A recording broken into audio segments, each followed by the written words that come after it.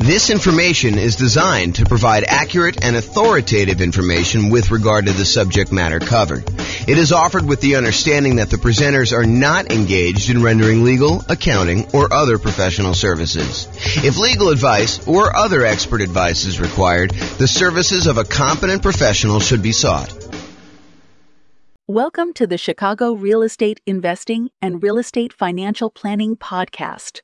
Learn all about investing in real estate in Chicago, Illinois, with a combination of real estate financial planning and modeling with numbers specific to Chicago. Plus, syndicated, more generalized recordings of live and pre-recorded real estate investing classes, not all of them specific to Chicago. Be sure to stay tuned after the podcast for a message from our sponsors. Well, good morning and welcome, everyone. We got a pretty exciting class today. I think this is like the traditional comparison that you've been waiting for. It is the class about, is it better to buy 20% down rental properties or to invest in the stock market? And we will do this analysis in about 300 U.S. cities. So the idea is, what if we decided to look at if buying 20% down rental properties as an investor, no nomad, no house hacking, no BRRRR, no kind of like fix and flips or anything like that, just buying traditional 20% down, non-owner occupant investment loans on rental properties in that market, using that market's kind of median price home and the rents that they would get from those types of properties as quickly as they can. Basically when they've saved up enough for a down payment to do that. And in the meantime, they'll be investing in the stock market, just like the stock market people are going to be investing in. And so they'll kind of say, is it faster to do these 20% down rentals in order to achieve financial independence and to figure out how much of net worth they have at year 40, which is kind of our cutoff point for doing that. So we'll go look at all those numbers and we'll see once and for all, although it's not really once and for all because there's all sorts of variations in these things. But we will see once and for all with this particular set of assumptions, which one is better? Which one gets us to financial independence faster? Which one gives us a higher net worth? Which one's riskier? And so we'll look at a lot of those different things. So I've modeled this out in about 305 U.S. cities. And so let's look at it. In both scenarios, whether you're doing 100% in stocks or you're doing buying up to 20% down rental properties, in both those cases, I assume that this particular person was renting the entire time. They were not buying owner-occupant properties to live in first and then doing the strategy. And the numbers would change if they decided to buy an owner-occupant property and then do either all investing in stocks or then do all buying 20% down rental properties, up to 10 rental properties. The numbers would definitely change because then they'd have an owner-occupant property. It would change a lot of the characteristics of the investment. That owner-occupant property matters a lot. I'll say it that way. And we'll see that come up time and time again when we do our analysis, because this is sort of like part of a series of classes where I look at comparing two different strategies and I show you how they do head-to-head. In case you haven't noticed, that's what I've been doing. About once per week for these live classes, I've been doing a head-to-head comparison of different strategies, and then we publish this eventually to the podcast and put it on the website and stuff like that. So you can see, though, these different comparisons, and you will see over time that buying that owner-occupant property has a significant impact on how things perform. And most of the time, it's better.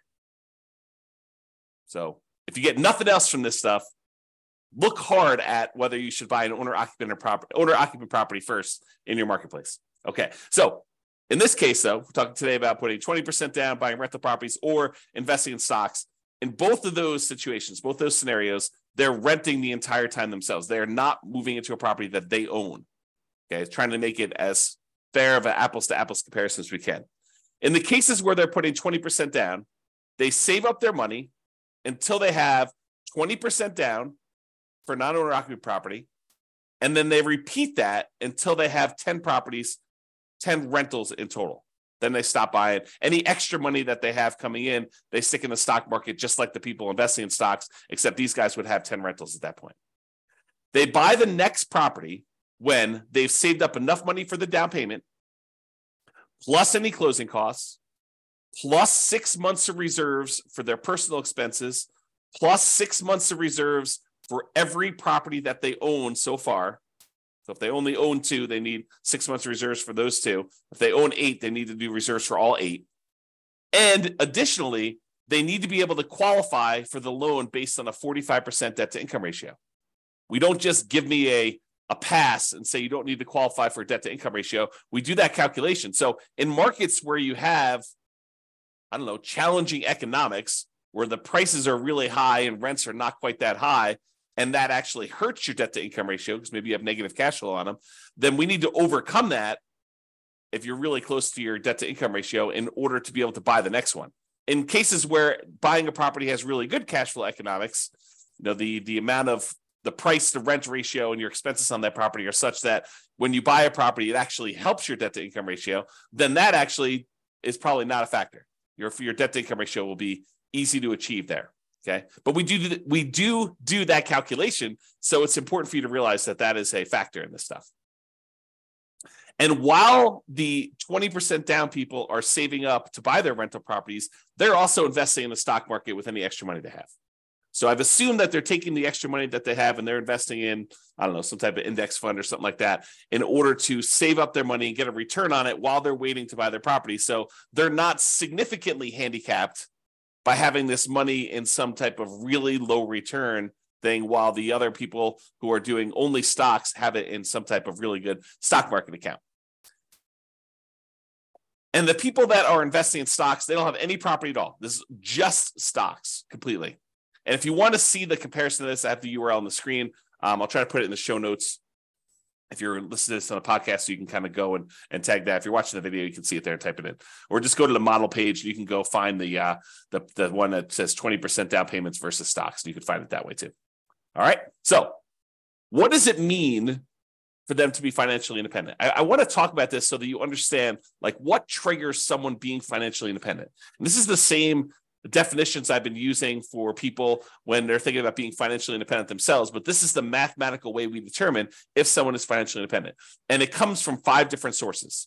I'll cover the 3 easy ones first. There are 3 sources that are super easy. It's all the passive income. So passive income from any Social Security, which we're not modeling in this case. Passive income from any annuities that they buy. You can buy an annuity. It's an insurance product. You basically pay a fee or pay a series of fees in if you're paying monthly or yearly or whatever it is. And then the insurance company will pay out a certain dollar amount each, whatever it is, month or year, to you as part of the annuity. So you could buy annuities. You could have Social Security, or if you have a pension, those count. Those are the 3 that we're really not talking about today, but those are 3 that would contribute to someone being financially independent. The 2 we're primarily focused on today is, number 1, net positive cash flow from rental properties, and number 2, any invested assets that they have, like assets they have invested in the stock market, as an example, times the safe withdrawal rate.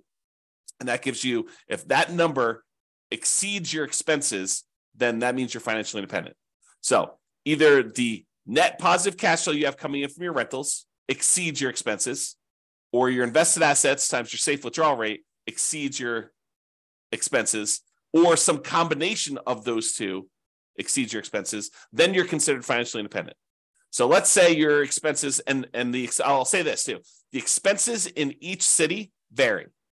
So the person living in Mobile, Alabama is earning a different amount than the person living in Los Angeles, California, because they need to be able to afford properties in those marketplaces.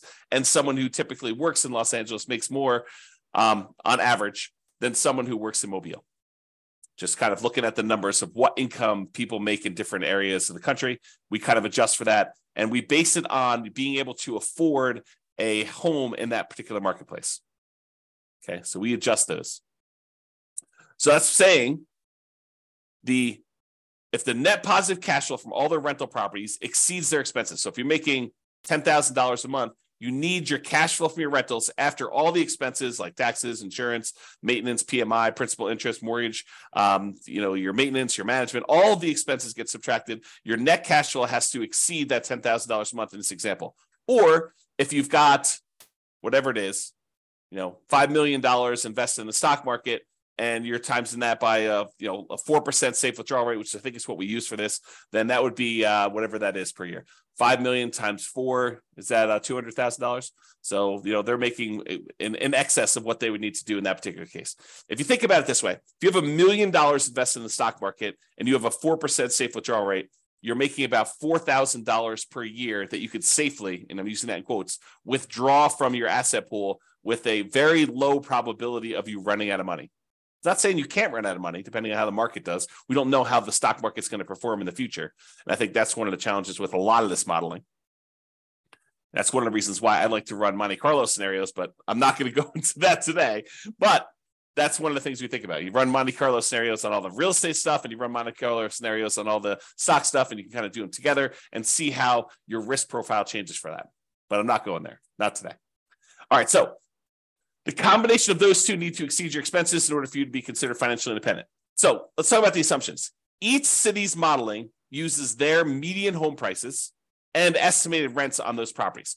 We did not apply any of the 88 strategies I have to improve cash flow. So these are not like optimized properties. It's not like you went and you found the best of the best of the best deals and you applied all the best kind of practices we have for improving cash flow on all those in order to optimize for whatever your cash flow would be. That's not what we did. Okay. So these are sort of like run-of-the-mill, median-ish price properties. You could do a lot better than this. Kind of picking your things. And also, I would say I somewhat handicapped stock market. I think some people would argue the stock market has done better than what I used for my assumption, which was 7%. I use 7% per year in the stock market. Some people are like, well, James, that's really low. I mean, the stock market's obviously returned whatever you believe it to be. And I'll say, I think this is a defensible position, depending on what you're investing in the stock market.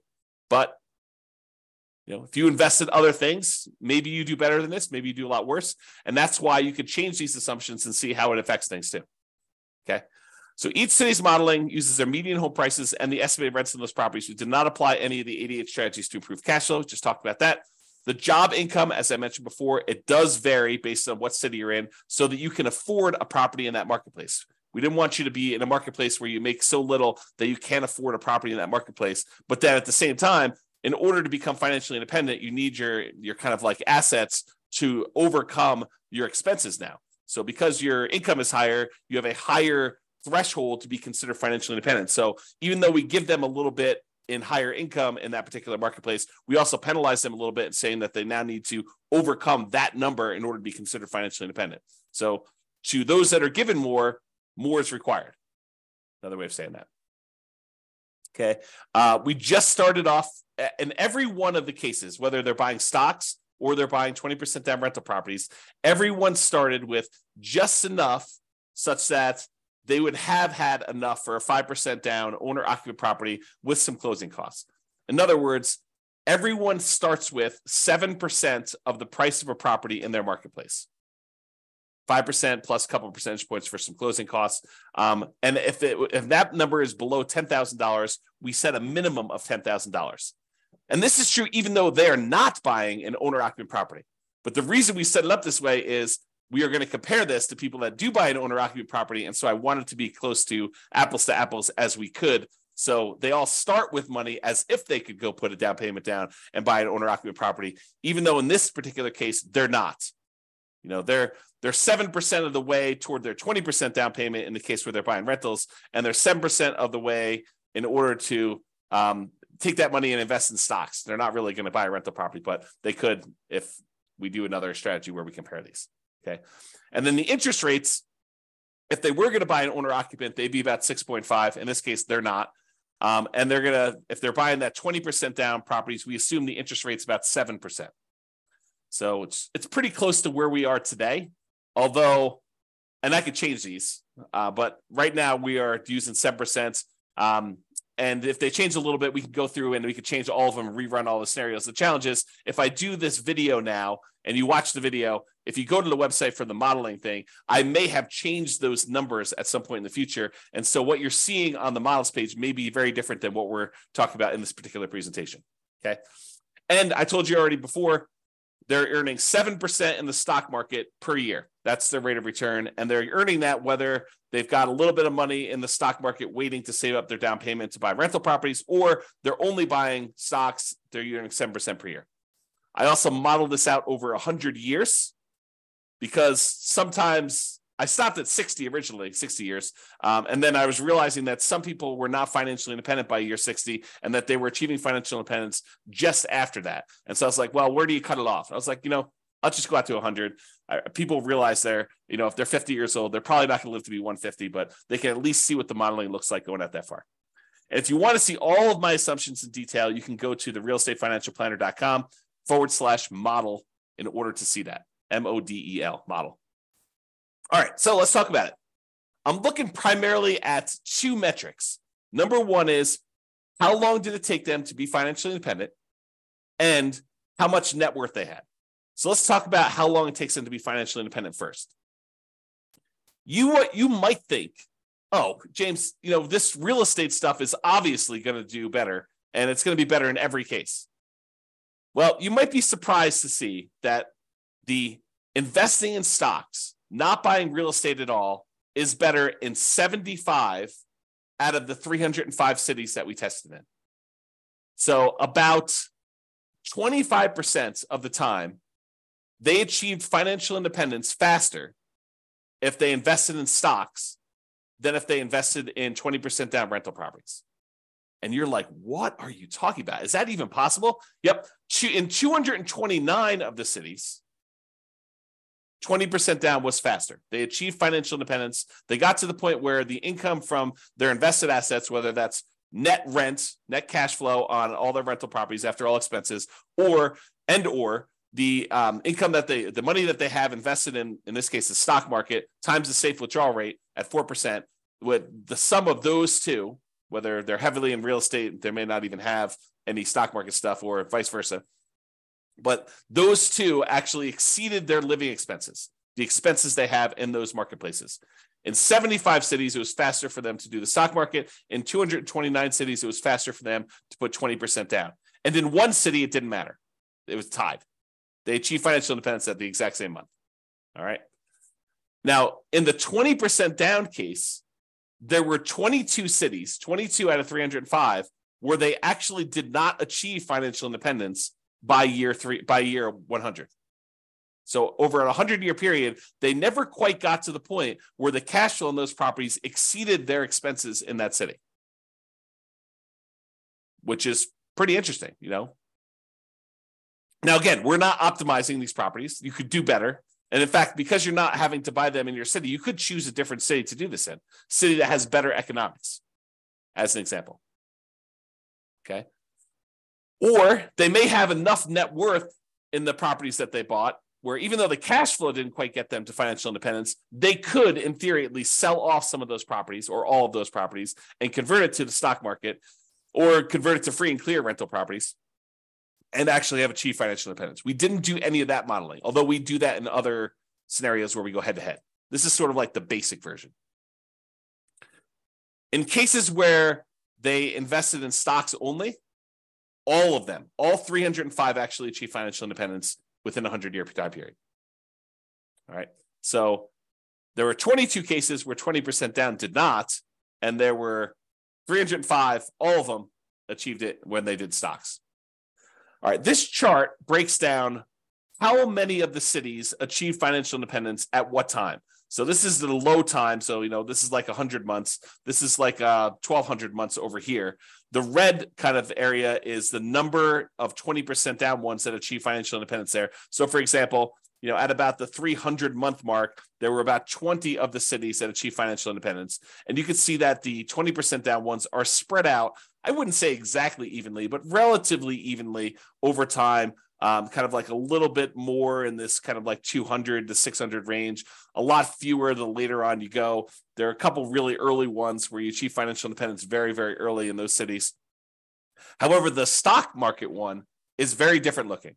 There's a whole bunch, almost 80 cities that achieve financial independence, just after this, whatever this is, 550-month period. And then there's a bunch that kind of achieve it right after that. And then a whole bunch kind of like taper off, so you don't have very many at all the later you go. And so you can see the characteristics of when you achieve financial independence look very different depending on whether you're doing 20% down or you're doing stocks only in those different markets. like when you're likely to be financially independent looks very different. There's a wide range when you put 20% down. There's a kind of like hard left-hand side, lower end boundary for the stock market one, but then it kind of grows, kind of like tapers off pretty rapidly there. And a lot more of them achieve financial independence kind of like in this time period, if you're looking at that. Okay. All right. Now this chart, this shows you how much better, how much faster investing in stocks is or investing in 20% down is for each individual city. So each one of these dots is a particular city. The number here on the left-hand side shows you how many months better or worse it is. So here's 0. On 0, these would be the same. So this is the one where it was exactly the same. But if it's greater here, if it's green, it means that the stock market one was better by that many months. So there are times when investing in stocks was almost, I don't know, what is that? 250 months, 20 years better. So there are times when investing in stocks was 20 years faster than investing in 20% down rentals. However, there were times when investing in rental properties, putting 20% down was 20 years better for these cities. So there's a wide range, a big difference between these. I'll tell you, it looks just eyeballing it that there are times when investing in 20% down is a lot better, way better than it is when you do than invest in stocks. And there are fewer times here where they are better than if you invest in stocks. So you can kind of see the number here. Now, this is also on a scale showing you the price of houses in that marketplace, because I'm often asked, James, so is it like the more expensive houses that where it's better to actually do the stocks, or is it like the cheaper houses, or does it matter? And in this case, I would say it doesn't really matter. There's probably a few more of the ones where 20% down is better, where you have cheaper houses, but and there's so few data points up here that I wouldn't say that it's generally better here, although there are 2 data points with really expensive houses where it was better to do stocks. However, there was one here where it was really, really expensive, where it's better to put 20% down. So I don't know. I think the general trend is maybe a little bit in favor of 20% down rentals over stocks on the lower end, but not by like a ridiculous amount. It's not like it's universally true. There are some over here where you're less than $250,000 for a house where it was still better in order for you to buy, to invest in stocks than it was for you to buy rental properties. Okay. All right. So let's talk about net worth. We talked about the speed to getting to financial independence. Now, who has a higher net worth at year 40, whether you invest in 20% down rentals or you invest in stocks? So in 34 cities, a little bit more than 10%, in 34 cities, you have a higher net worth investing at year 40, investing in stocks than investing 20% down in rental properties. However, in 271 cities, you have a higher net worth if you invest in rental properties. So about 90% of the time, you'd be better off from a net worth perspective investing in 20% down rentals. For about 10% of the time, you would have been better off investing in stocks, which I think surprises a lot of people. They're like, real estate, it's always better. It's not always better. It's most of the time it's better, but it's not universally every single time better. And honestly, we're sort of handicapping both in some ways, right? We're not picking ideal rental properties. So you could say, well, you're really sort of like giving the short end of the stick to the 20% down rentals. Yeah, but I'm also not doing crazy aggressive, a 12% return per year in the stock market either. So both of them are sort of handicapped. And depending on what actually happens, we won't even know. Like we could predict the future right now, based on some reasonable assumptions about what has happened in the past. But I mean, we could see 17% per year in the stock market. And in that case, the stock market would do probably better than a lot of real estate stuff, provided the real estate does the same as what it's done. Or real estate could go on a tear. I mean, this last year, when interest rates have risen, it's been slowed down quite a bit as we try to get inflation under control. However, going back even before that, the last 5 years, where real estate prices have gone up like crazy, if that growth rate were to continue, yeah, real estate would look amazing, right? But We're not seeing this like ultra low interest rate environment where we're seeing 3%, 3.5% loans on non-owner occupant properties, and property values going up 10% a year and rents rising almost in line with that. I mean, we're not seeing those things, and that is not historically over a very long period of time what has actually happened. So I don't think we could use those numbers and be kind of like reasonable about stuff, to be fair. So we're using very reasonable long-term numbers. I think we're using 3% per year for appreciation. Got to give you an idea. We're using current interest rates, current rents. Although I'm not an expert in every one of these markets. Maybe you go look at my assumptions for your particular city. And you're like, James, you're off. You're wrong on these numbers. Okay, fine. Reach out to me. Tell me what the right numbers are. We'll rerun them and do it. But it's only going to affect one of the cities. So a lot of these cities I feel pretty confident in. Maybe not every one of them. So there you go. So you can kind of see there. And there were no situations where it was exactly the same net worth at year 40. Now, this is that same type of chart before where we show you how much better.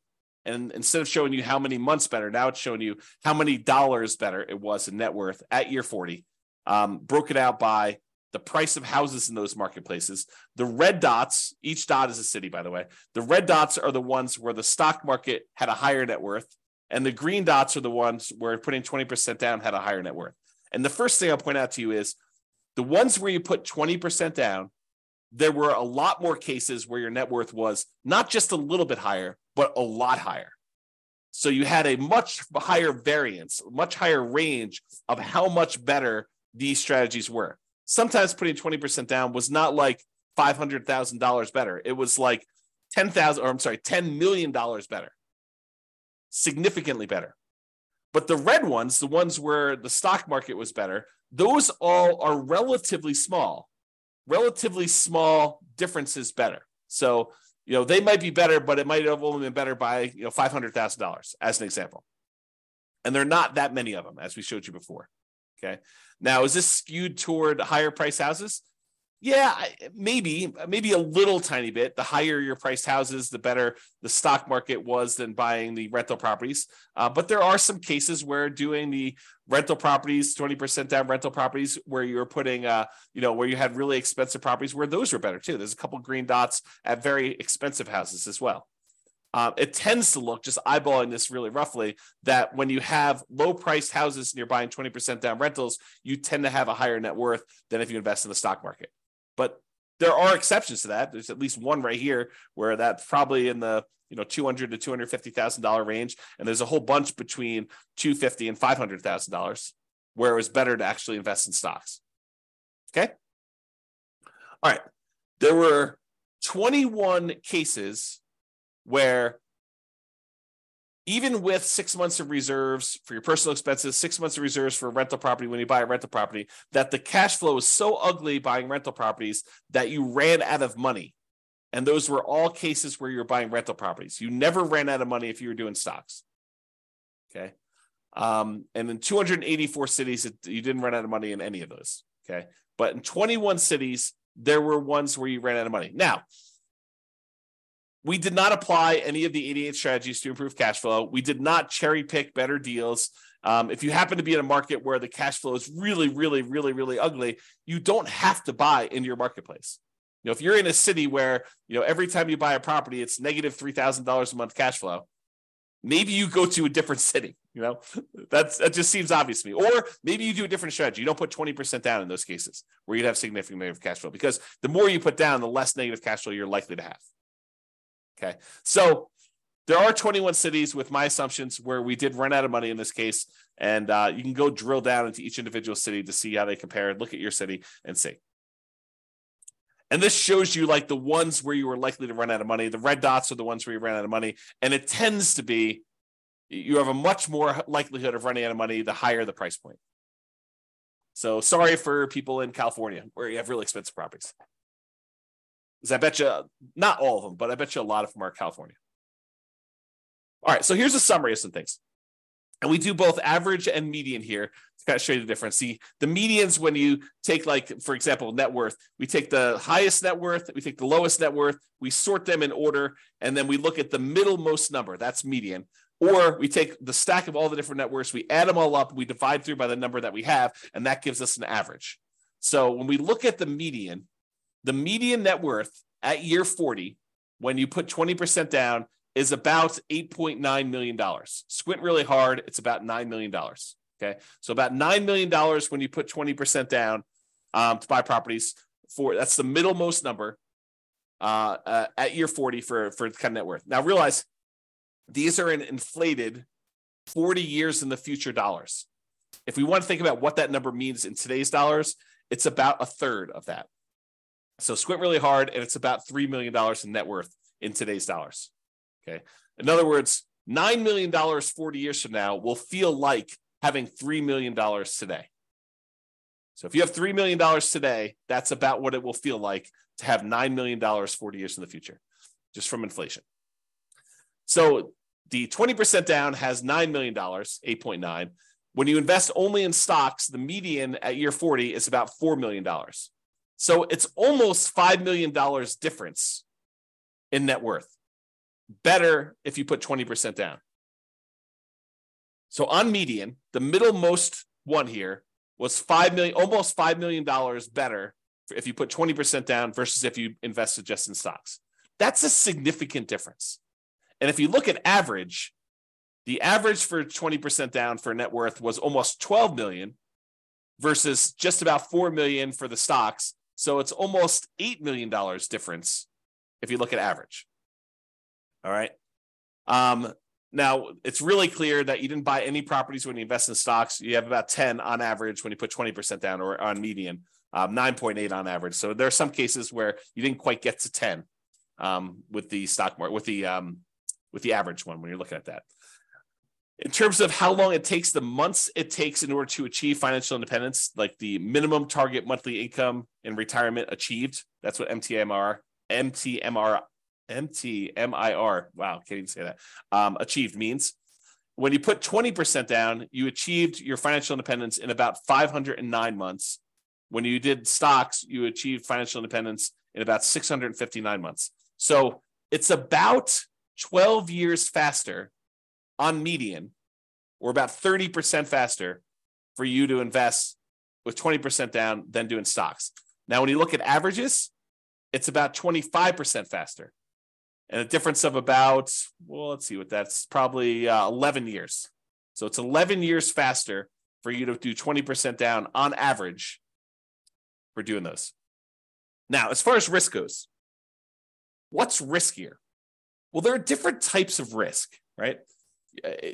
When you invest in stocks, you have all the different stock market risks. You have all the different risks associated with investing in companies in stocks. That's what stocks are, okay? When you invest in real estate, you have all the different risks associated with real estate.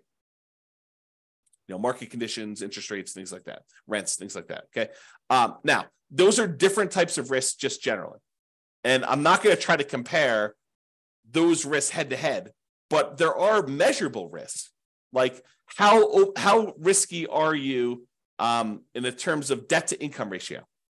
Well, when you're doing kind of like your debt to income ratio for investing in the 20% down rentals, your debt to income ratio is higher. It's more risky for you to invest in the 20% down than to invest in stocks.